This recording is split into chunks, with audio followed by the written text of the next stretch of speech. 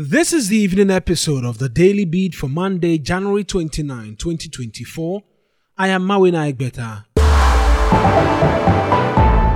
12 convicts in the Major Mahama trial have been sentenced to life imprisonment after they were found guilty. 2 others were acquitted and discharged in the case, which has spanned the last 7 years. 14 people were arrested and arraigned after the army major was lynched at Denchiro-Boise.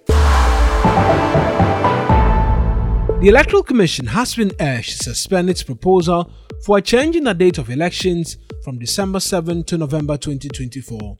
The proposal was a key item for discussion at Monday's Inter-Party Advisory Committee IPAC meeting. While some parties want the EC to do what it deems best, others are of the view that the proposal should be implemented post-2024. Dr. Major Mahama is NDC Director of Elections. The EC could have pushed these reforms in 2017, 2018, and 2019, and not in an election year. If anybody makes the argument of COVID, it doesn't arise. The Senior Staff Association of Universities of Ghana says it will not call off its strike despite government and university management's assurances to get the second-tier pension arrears and overtime allowance paid. The association is requesting a government roadmap outlining the payment schedule before calling off its strike. The police service has topped the list of most corrupt institutions in Ghana.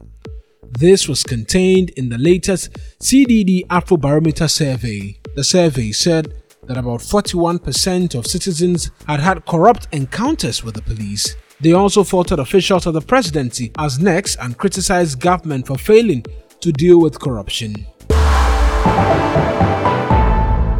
Latest investigations has revealed that the Sports Ministry, along with the Finance Ministry and the Ghana Football Association, budgeted some $8.5 million for the Black Stars AFCON 2023 campaign.